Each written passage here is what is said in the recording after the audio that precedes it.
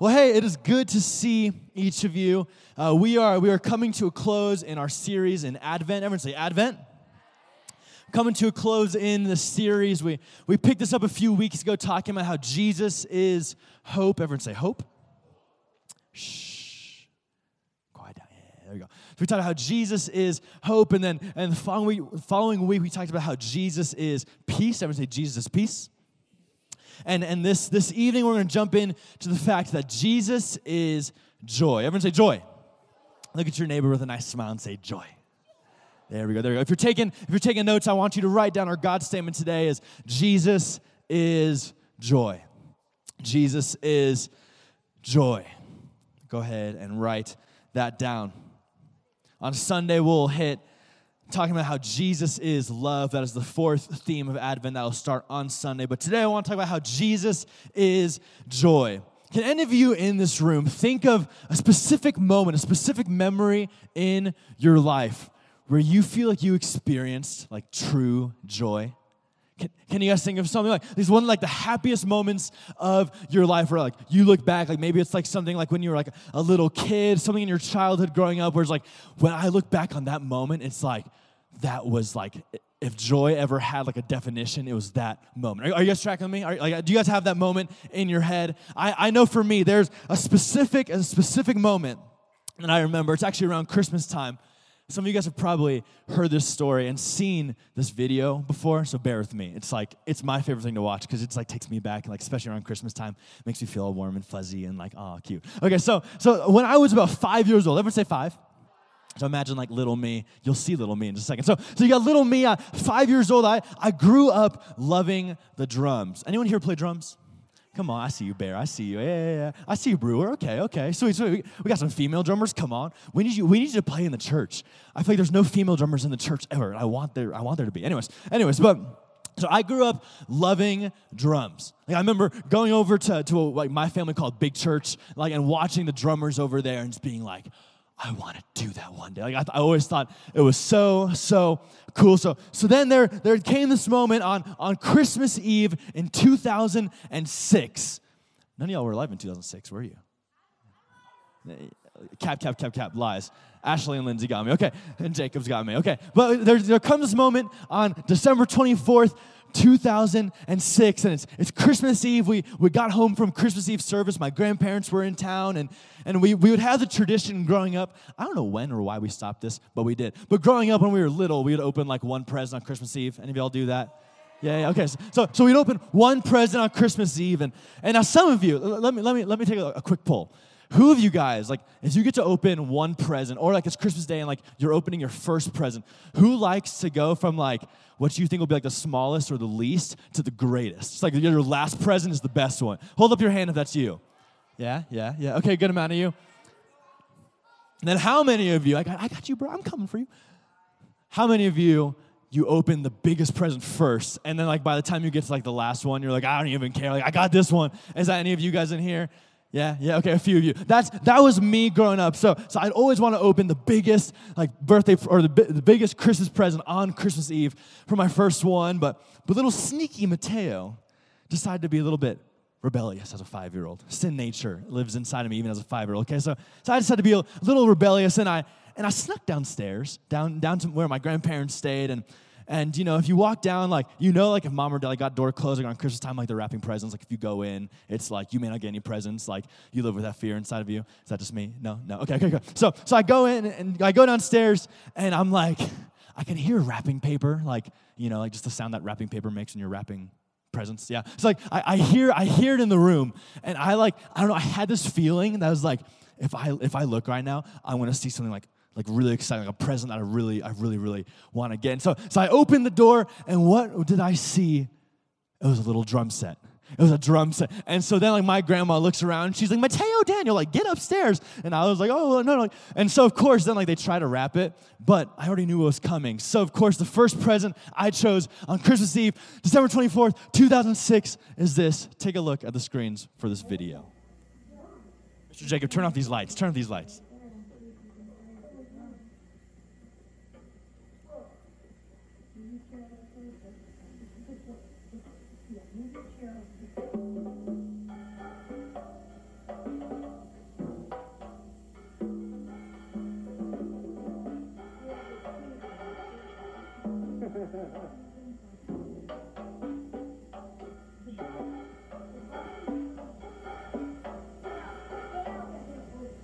Victor, show how to use your foot.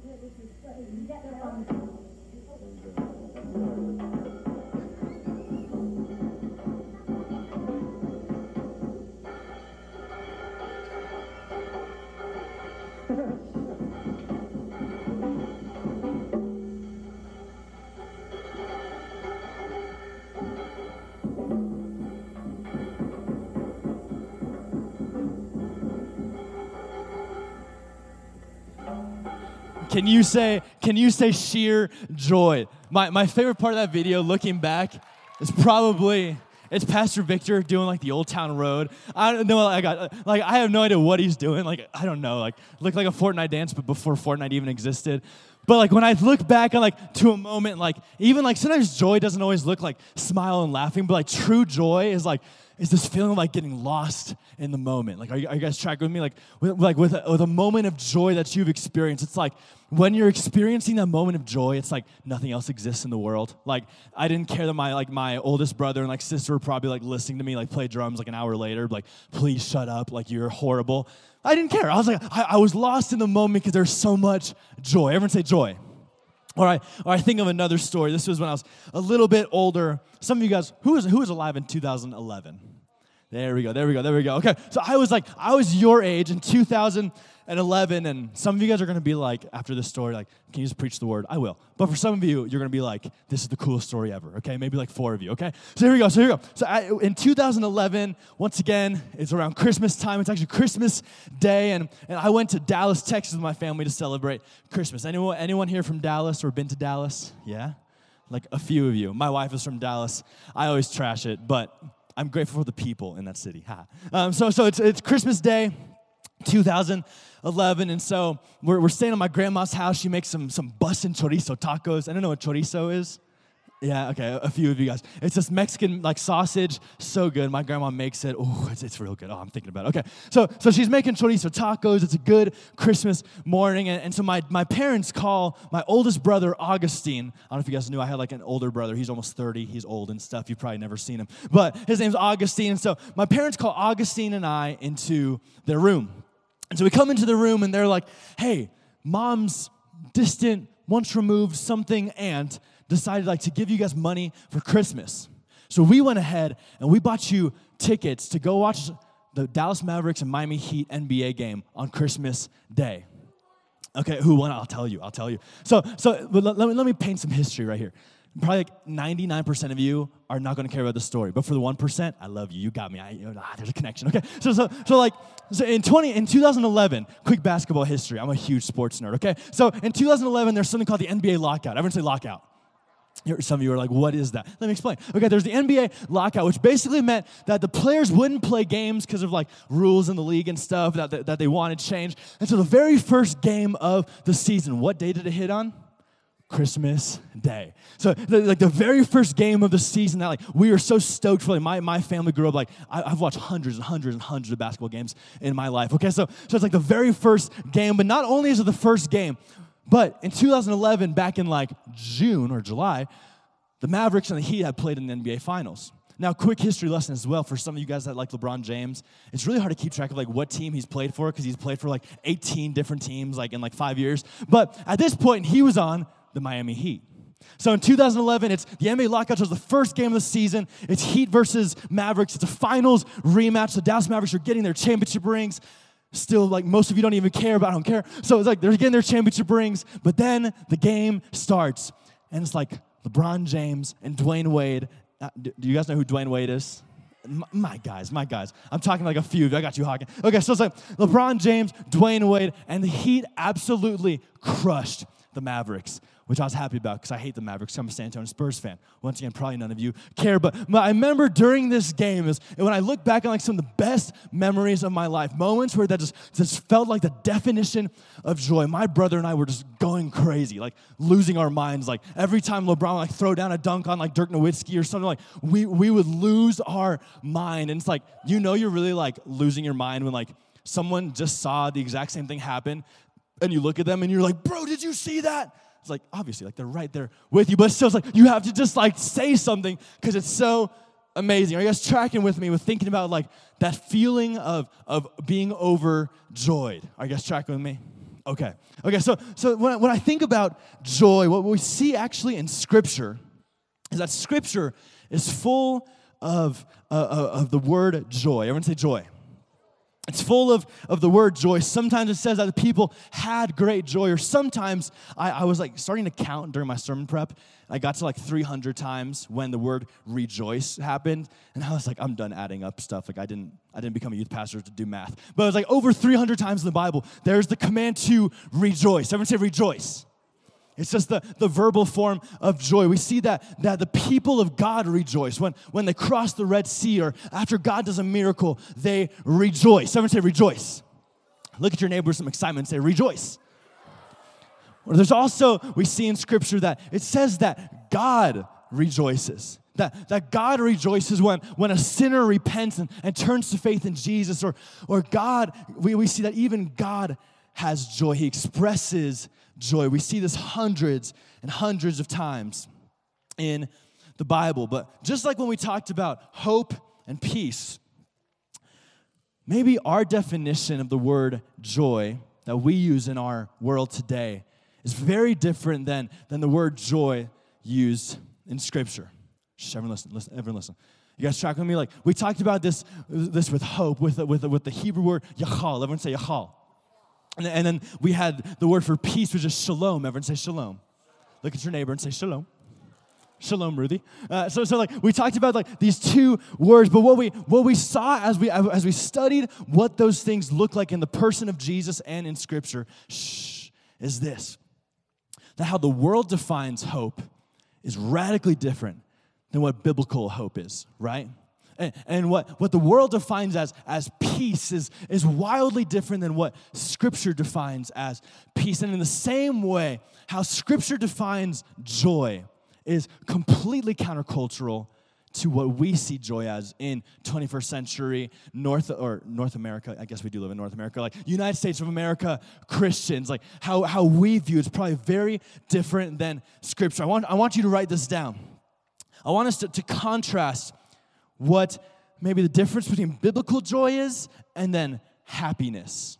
Because really, I think how people use the word joy in our modern day and age, it's really just this, they really just mean happiness. Someone say happiness. Like we talk about happiness, like there's like a pursuit of happiness as Americans that like we're supposed to try to pursue that, to live the dream life, like have money and like have everything, like a bunch of houses, a bunch of cars, like all that stuff. That's what happiness looks like. Or maybe we think that the happiness is like everything going right in my life, right? Like I got tons of friends, like I'm crushing it at like my sport, I'm crushing it with this instrument, like everything is good, so I'm happy. Or maybe sometimes it's attached to a feeling of like a feeling good, or it's often attached to those things. But here's the reality, friends, is that happiness is super fragile. Everyone say fragile. Worldly happiness is so fragile. Like you guys have experienced this in your life. You've probably experienced it today. Like you can be having a great day, like everything's great, and then like in one moment, like your sibling can irritate you, and it's like all happiness that you felt like is gone. Like have you guys ever experienced that? Nah, you guys love your siblings too much. Adri doesn't. She said, "Oh yeah, I experience that all the time." No, but we that's such a common thing for us that we can be feeling happy on any given day, and in an instant, it's so fragile that my happiness can be turned to like life sucks. Like I'm super angry, or like I remember this when I was once again 5 years old. All my 5-year-old stories are just coming out in my memory right now. I don't have like a ton. I don't know how many people do remember a ton about 5 years old, but these are like the two main stories. I was talking to some of my friends about this the other day. I remember my 5-year-old birthday party, and we went to Mr. Biggs. Has anyone ever heard of Mr. Biggs? I know Ruthie's got me. I know Ashley Cole's got me. Okay, maybe a few of you guys. It was like an arcade in the Springs, and then it closed down. It was devastating. It was a super cool place. But Mr. Biggs was like the most goated arcade. I loved it. So as a 5-year-old, I went there for my birthday party, and the whole reason I wanted to go there was to beat the specific Star Wars game. Who loves Star Wars in here? Come on, my people. Whoever said I don't, I struggle with you, but I love you. Okay. So there's a specific Star Wars game where it's like you're trying to like go through all the levels and then get to the end and win the game, and you had like a certain number of lives that you could like respawn so that you could keep playing. Are you guys tracking me so far? I know all my gamers, like you're like, I got you. If you don't, just try to track with me. So every time like you would like lose a life, you'd have like 5 lives, and to be able to keep playing, all you had to do was put in a quarter, okay? Like it's like a simple arcade stuff. So if you die, you can play another round and like keep going in your progress if you put in a quarter. But being the super generous, godly 5-year-old I was, as I'm playing the game, like one of my siblings, I think I always blame stuff on Pastor Victor, like in my childhood. So I don't remember who it was. So maybe Victor, maybe Michaela, maybe my brother Augustine. But they needed some change to be able to play a game. So I gave them like my bag of quarters, and like I'm beating this game. But then what happens? Well, I die in the game, and what do I need to be able to finish? Like the last bit of the game is one more quarter. Very good, Levi. I needed one more quarter. And it was like I was having the best time of my life, like the greatest game of all time with like Star Wars. Like I'm having the best birthday ever to like, I don't have a quarter. I'm going to lose the game. I just lost the game. Life is despair.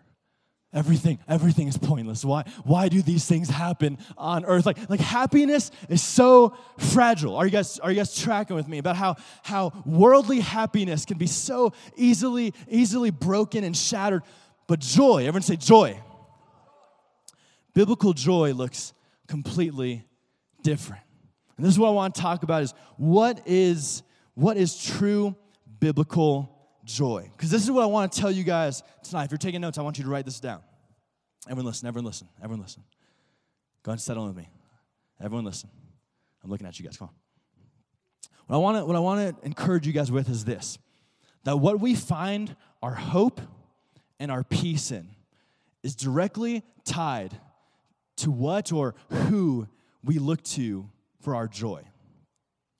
What we find our hope and our peace in is directly tied to what or who we try to find joy in.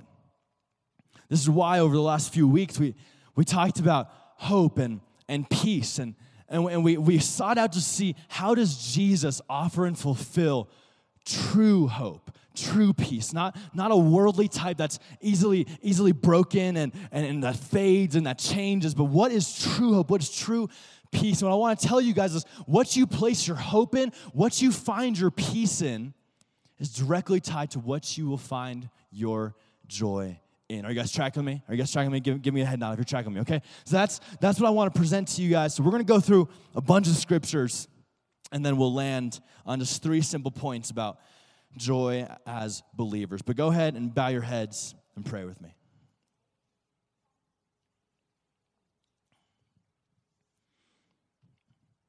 Heavenly Father, we thank you that during this season of Advent, we get to stop. We get to look back on the fact that you have sent your son Jesus for us. I thank you, Jesus, that you coming to earth changes literally everything about our lives. That without the truth of Advent, you coming as a baby, and without the promise of you coming back to establish your kingdom, to make all things right, we have no hope. We have no peace. We have no true joy that surpasses just momentary, fragile feelings and circumstances. So, Father, I pray over my friends in this room this evening. Help us to listen to your voice. Help us to engage with what you're wanting to speak to us, with what you're wanting to do in us. For those who need joy in their life today, would they be able to find it in you tonight? For those in need of a true revelation of the fact that they are loved in you, tonight, would you speak that to them? So come, Holy Spirit, have your way in us. We're not here to mess around. We're not here just to go through the motions. I thank you that your Spirit is here and that you want to speak to us. So it's in the name of the Father and the Son and the Holy Spirit we pray. And everyone said, amen, amen. If you have your Bibles, I want to pick up in a passage we have read a few times over the last few weeks in Isaiah chapter 9. It'll be up on the screens. Isaiah chapter 9, we're going to start in verse 1 this time to give us some context and read through verse 7. Go ahead and turn there in your Bibles if you have them.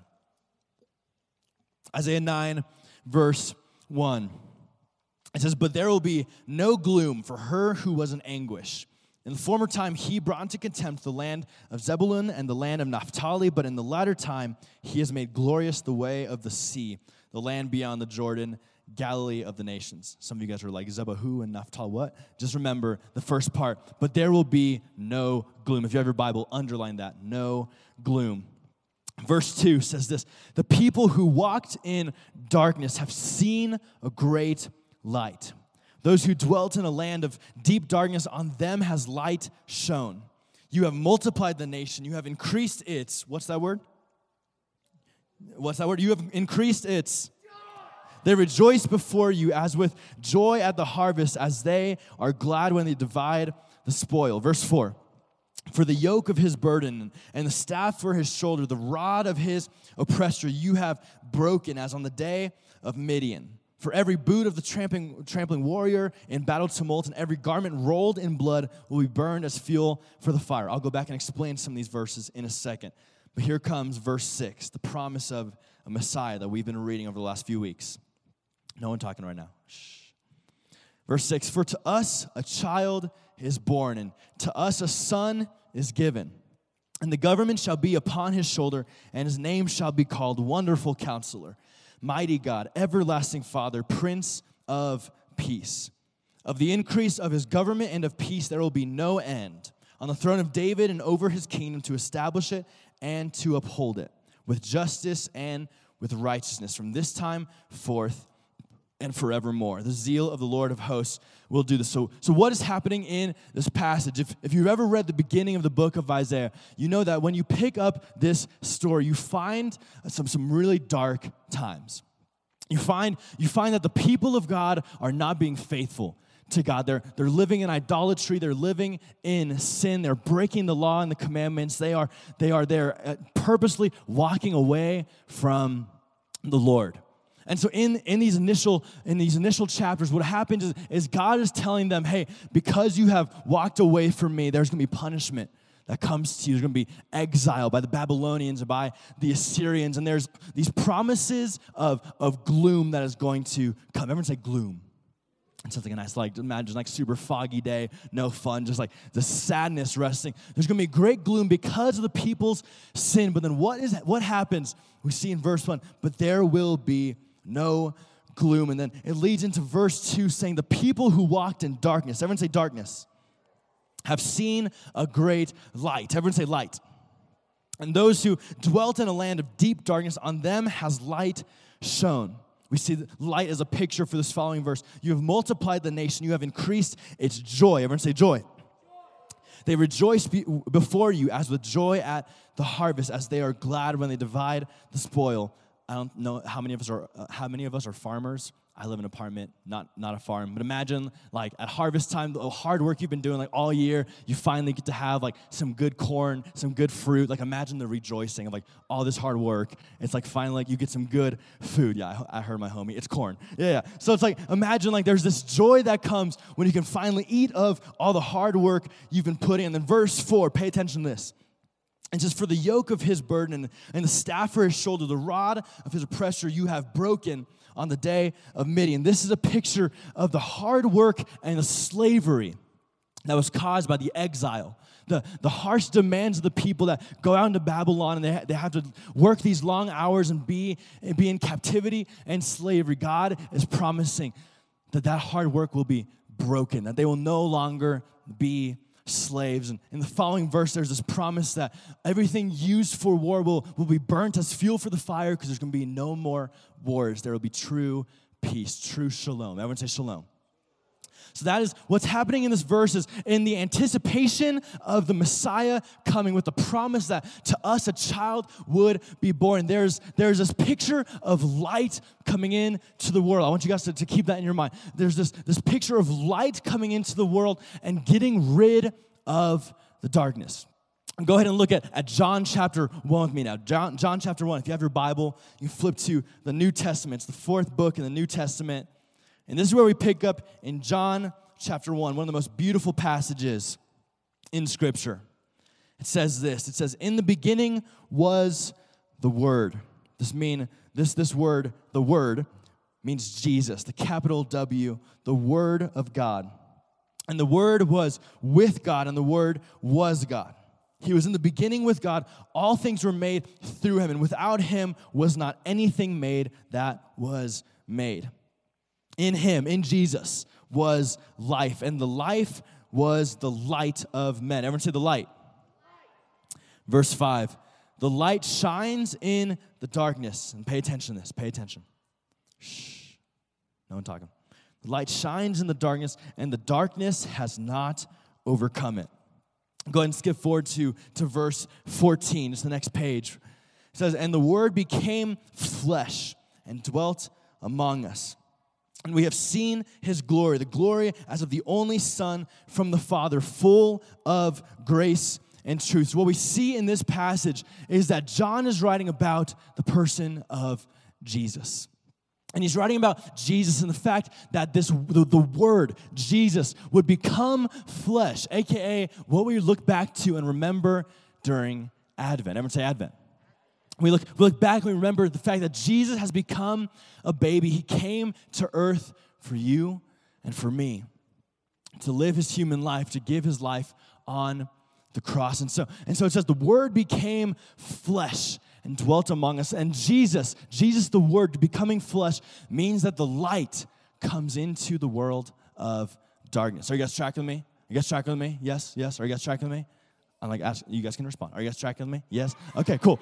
Go ahead and look at one more passage with me. Luke chapter 2. And then we're going to kind of land this plane. I'm setting everything up. All right. Luke chapter 2, verse 8. This is a familiar passage for some of us, a classic Christmas read.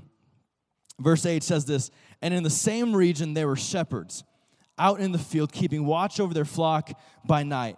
And an angel of the Lord appeared to them, and the glory of the Lord shone around them, and they were filled with great fear. Well, duh. You're like hanging out with your sheep, and like you're like shepherd homies, and all of a sudden, like there's this bright light, like an angel comes out of nowhere. I'd be terrified. Okay, I don't know about you guys, but I would. They were filled with great fear, and the angel said to them, "Fear not." That's nice. I would want to hear that if an angel came out of nowhere. "Fear not, for behold, I bring you good news of great joy." Everyone say, "Great joy." Of great joy that will be for all the people. And pay attention here. "For unto you is born this day in the city of David a Savior, who is Christ the Lord." If you have your Bible, I want you to underline that. A Savior who is Christ the Lord. If you're taking notes, just write that next to Luke 2. A Savior who is Christ the Lord. "And this will be a sign for you. You will find a baby wrapped in swaddling cloths and lying in a manger."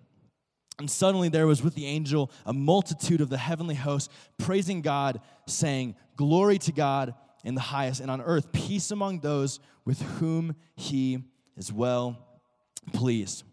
What we see in these passages is that when Jesus, the Christ, the Messiah, the promised one of Israel, when he shows up to earth, I think we got some distracted people. I need you guys to pay attention. Don't be looking back. You don't need to be talking to your neighbor. Keep looking up here, all right? What we see during this time, during this first Advent, we see that there is this promise that a child would come, a Messiah, a Savior, who would make all things right. And what we see is that when this child comes, there will be great joy. Everyone say great joy. And so what we see is that when Jesus arrives as Savior, as Messiah, as when Jesus arrives, which is what we look back to and remember the first Advent, the first coming of Jesus, him coming as the Christ, as the Messiah, we look back and we remember the joy that it means that Jesus has come. I want to suggest to you guys 3 simple reasons why we have true joy as believers. If you're taking notes, I want you to write these down. Number 1, everyone say number 1. We find our joy in what Jesus has done. We find our joy in what Jesus has done. This is what we do as believers today when we gather together. And I want you guys to hear this. Some of you guys, you just show up to youth group, or you just show up to church, and like maybe you know like you're supposed to do it, like yeah, it's like the Christian thing to do. But this is why we gather as the people of God. is we come together and we worship and we break down the Word of God and we ask the Spirit to speak to us. And as we come together, we remember. Everyone say remember. We remember what Jesus has done. And you see, we as believers, we have true joy because of what Jesus has done for us. I want to hit on this a little bit later, but we as Christians, we're able to look back and remember, hey, we have a Messiah, a Savior, who left heaven, who could have stayed in heaven and let all of us die and go to hell.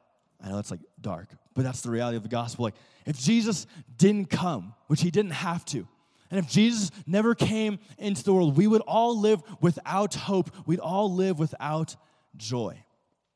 We'd have nothing to live for. Life would be pretty purposeless. Like, you live a few years here on earth, and then, like, you die, and that was that. But there's no true hope or joy in that. But we, as Christians, we are able to look back and find joy in what Jesus has done. And this is what we remember during Advent, that the light has come into the world. Number 2 is that we find our joy in what Jesus will do. We find our joy in what Jesus will do. Everyone say will do. This implies future, right? I said this at the beginning, but what we find our hope and our peace in. Everyone say hope and peace. What we find our hope and our peace in is directly attached, it's directly tied to who or what we will try to find our joy in. Now, friends, hear me tonight. Hear me. The reason why I'm so passionate about breaking this down and talking about how Jesus is our hope, how Jesus is our peace, how Jesus is our joy is because of this. I've lived enough life, I've seen enough people grow up in the church, and as they go into their high school years, even during their junior high years, as they go into their college years, I see so many people. They try to find their hope, their peace, their joy in things of this earth. And guess what? That doesn't last. That never lasts. I feel like I've said it like 100 times the last few weeks, but I want you guys to get this, that if you are, what you're looking for hope, or what you're going to find peace for yourself, if those are the things that you try to find your joy, and if it's anything besides Jesus, guess what? One day, it'll fail you. One day, it'll fall short. One day, that person that you've depended on, that's been your everything, whether it's a group of friends or like a boyfriend or girlfriend, whatever it is, like that person one day like won't be there for you. Like if you find your joy in the fact that like, you're the best athlete in your school, guys, pay attention. Come on, I'm calling you guys higher. Pay attention. I don't want anyone talking anymore. I don't want to have to call you out by name. Okay, everyone, pay attention. If you're trying to find your joy in how good you are at something, one day, that'll go away. One day, you will fail. And if what you've been trying to find your joy in is all based in yourself or circumstances that you can control, or even in feelings of happiness, those things will not last. But as believers, we can find true joy. Everyone say true joy. We can find true joy in knowing what Jesus will do. We talked about this last week, where we have the first Advent, the first arrival, where Jesus came as a baby and he grew up and he lived his life and gave his life on the cross and rose again. But we also look forward to Jesus' second coming, right? The second Advent. I'm going to say second Advent. We look forward to Jesus coming back and making all things right. And the reality is that we as believers, we can find joy today knowing that everything we go through, every bit of suffering, every bit of pain, all the difficulty in our life, I have joy today because I know that one day my kingdom is going to come back and make all things right. The injustice that happens in our world, it's everywhere. If you open your eyes, if you look around your school, there's injustice everywhere. There's bullying, there's racism, there's division, there's people just trying to hang out with the popular kids and being mean to other people. There's injustice in your school, there's injustice in the world we live in, there's death, there's brokenness. And friends, there's no way we can live with true joy unless we remember that we can find joy today in knowing that Jesus will make all things right. Amen? Amen. Number 3, it's the last thing, is that we find our joy in God's joy. This might sound a little trippy to you. We find our joy in God's joy. Lindsay, you can go ahead and come on up for worship. Jacob, I just have a pad that's playing. I guess you can clap for my wife.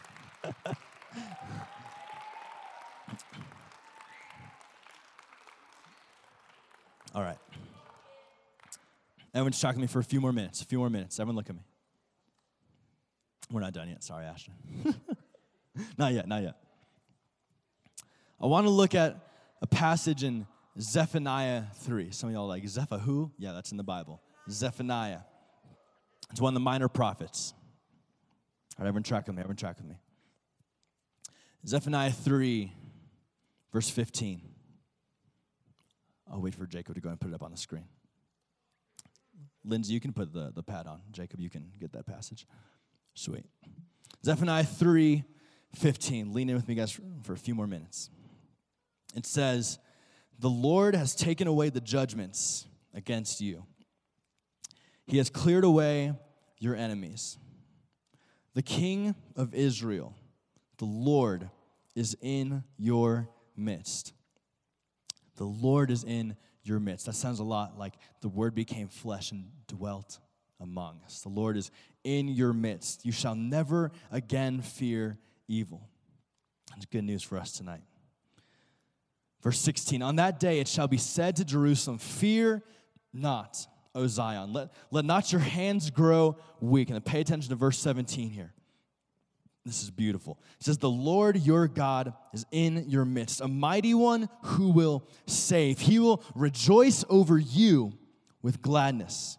He will quiet you by his love. He will exult over you with loud singing." What is this passage saying? What is this passage saying? What we see here is, it says, the Lord your God is in your midst, a mighty one who will save. Everyone say save. A mighty one who will save. A Savior that we see come to earth in Luke 2, like we just read. There's great joy because of this reality that a Savior is born, that a Savior has come into the world. And what this says, it says, He, as in God, will rejoice over you with gladness. He will quiet you by his love. He will exult. That's another word for rejoice or to have joy. He will exult over you with loud singing. This is what this passage is saying. Everyone look at me. I want you guys to hear this. He will rejoice over you. He will exult over you. You want to know something that we can take joy in as believers? That God rejoices when we are saved. That God the Father, like big G God, like creator of all things, like that God, he rejoices when we are saved. He rejoices when we give our lives to him. Luke 15 tells us this. There's these stories of a shepherd who loses one sheep, and he has 100 sheep, but he leaves the 99 to find the one. And it said, and Jesus says, in the same way, there will be much rejoicing in heaven over one sinner who repents. And then we see the story of a woman who she has 10 coins, and she loses one of these coins, and so she goes after to try to find this one coin, and Jesus says the same thing. In the same way, there will be much rejoicing. Everyone say rejoicing. There will be much rejoicing over one sinner who repents. And friends, hear me tonight. God the Father literally rejoices over when you give your life to Jesus. Like when you first gave your life to Jesus, if you have done that, like if you are a believer in Jesus as your Savior, when you first surrendered your life to him, like God the Father rejoiced over you.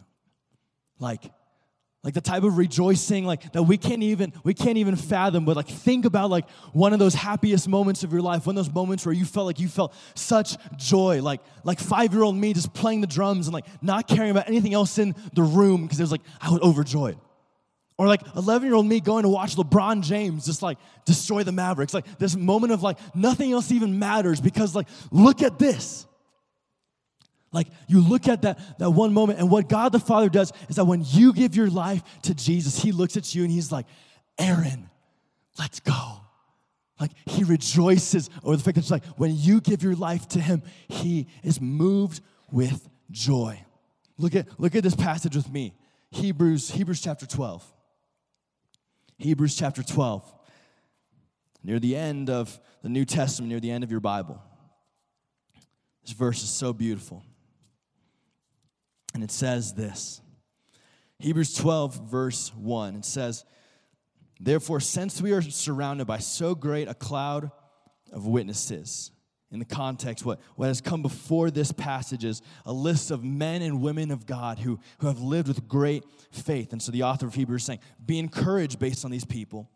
Since we are surrounded by so great a cloud of witnesses, let us also lay aside every weight and sin which clings so closely, and let us run with endurance the race that is set before us. Pay attention here. Looking to Jesus. Everyone say, looking to Jesus.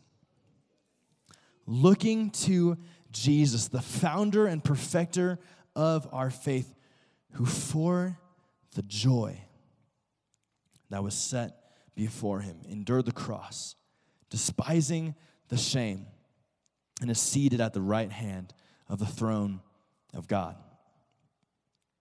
Looking to Jesus, the founder and perfecter of our faith, who for the joy that was set before him, he endured the cross. Friends, hear me tonight. Pay attention, pay attention.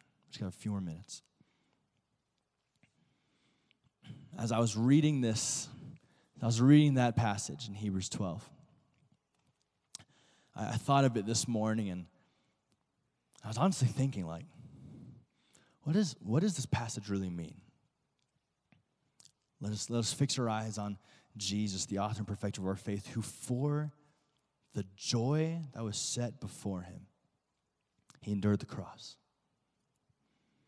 I don't know if you guys know anything about like the cross or like the death that Jesus dies, but guess what? Like, in our understanding, like, there ain't nothing joyful about that. Like, some of you guys have maybe seen like the movie like The Passion, or like different depictions of like the crucifixion that Jesus goes through. And like, when you watch those movies, like anytime I watch The Passion of the Christ, I just sit there and I weep. I just cry because I realize that everything that Jesus really did, everything that Jesus really experienced, like this actually happened. Friends, hear me tonight. Brothers and sisters, please lean into this. Pay attention.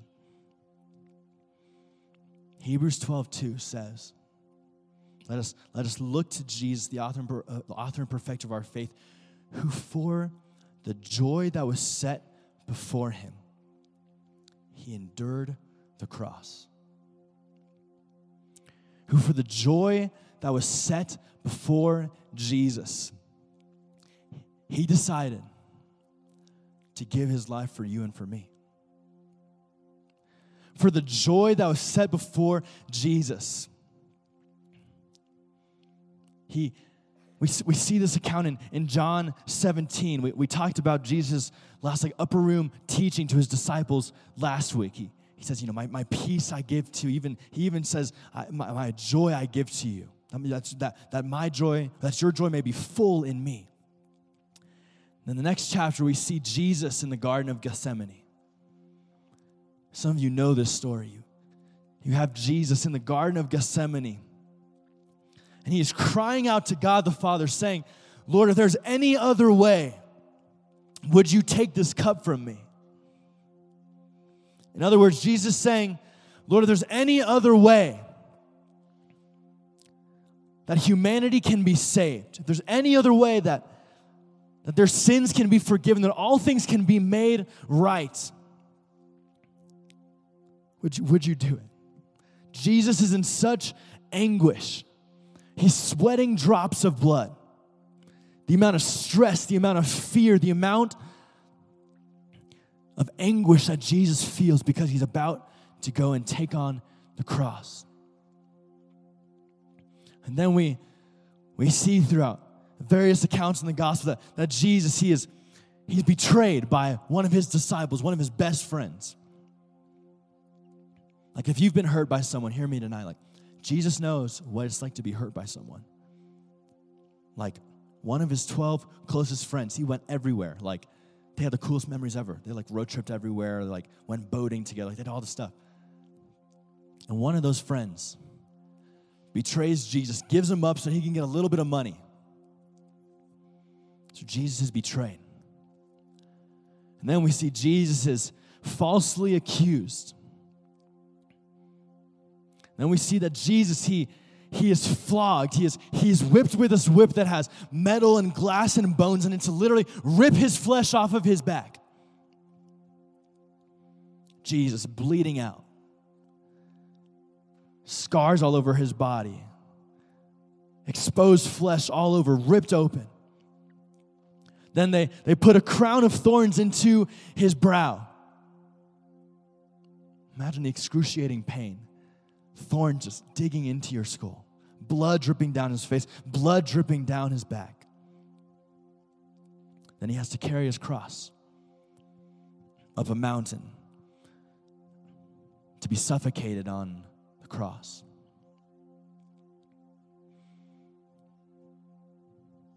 Who for the joy set before him, he endured the cross. What does that mean? That Jesus chose to go through the literal hell on earth that he endures. For Jesus to go through the pain and the suffering that he goes through. Why does he do it? For the joy set before him. So what is this joy that's set before Jesus? I think the joy set before Jesus was having his people in mind. Saying, Lord, if there's any other way that you can bring reconciliation, you can bring forgiveness to your people, do it. But if not my will be done, but your will be done. And this joy that's set before Jesus is accomplishing the will of the Father, which is this: to offer forgiveness to you and to me. Like the joy that is set before Jesus. This isn't no happy feeling. This isn't based on circumstances. This isn't because Jesus was like, I'm the Son of God, I just won't feel any pain. Like, no, Jesus was also fully man when he came. That's why he came as a baby. Like he feels all of the pain and the suffering. And it's the joy set before Jesus. And he says, I want Sam to have the opportunity to know me. I want Hawken to have the opportunity to know me. Because without Jesus giving his life on the cross for the forgiveness of your sins, you have no chance. Before time ever existed, God looked and knew that there would be this young woman, Noella. God said that the joy set before him is offering salvation, saying, Noella, I want you to know that you're my daughter. So I'm going to give myself for you. I want you guys to feel the weight of this tonight. That the gospel, that even what Advent represents is not just some cute Christmas story. It's not at all what it is. I'd even dare say that joy isn't just like a nice, warm, like Christian-y thing. Some of you guys are like, dang, this is dark and heavy for a message on like Jesus is joy. It is a little bit.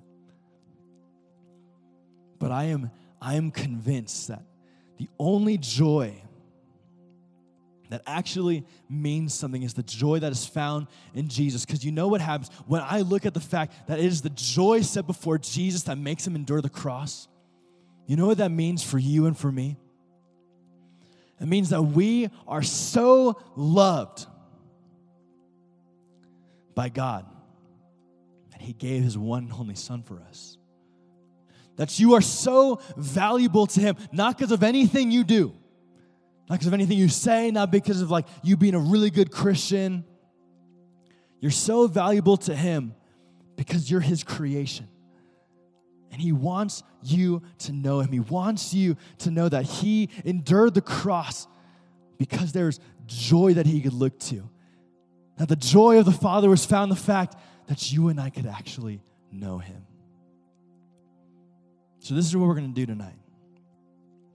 We're going to respond in a Christmas carol. And we're going to sing this simple song, "Oh come, let us adore him." But as we sing this song, this is what I want to invite you guys into. That tonight, if you feel the Holy Spirit stirring your heart, if you feel this invitation from the Lord of like, wow, like I can have joy today because I know like I am so loved by a God that it was literally joy that led him to taking on like the worst punishment on earth. Like if that hits you this evening, or if just the reminder of it, it's beautiful to you, I want you to sing this song of worship like you're singing directly to Jesus, who has given you his life so that you can have joy, so that you can have contentment, so you can have this deep assurance that you are loved and valuable that far outweighs any other type of joy. Can we stand up together? Go ahead and stand up and come up here. Come up here.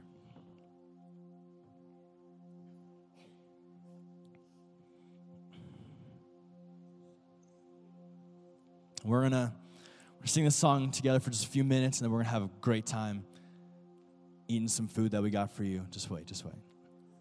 And enjoying time together. So friends, go ahead and lean in with me. Let's go ahead and worship together.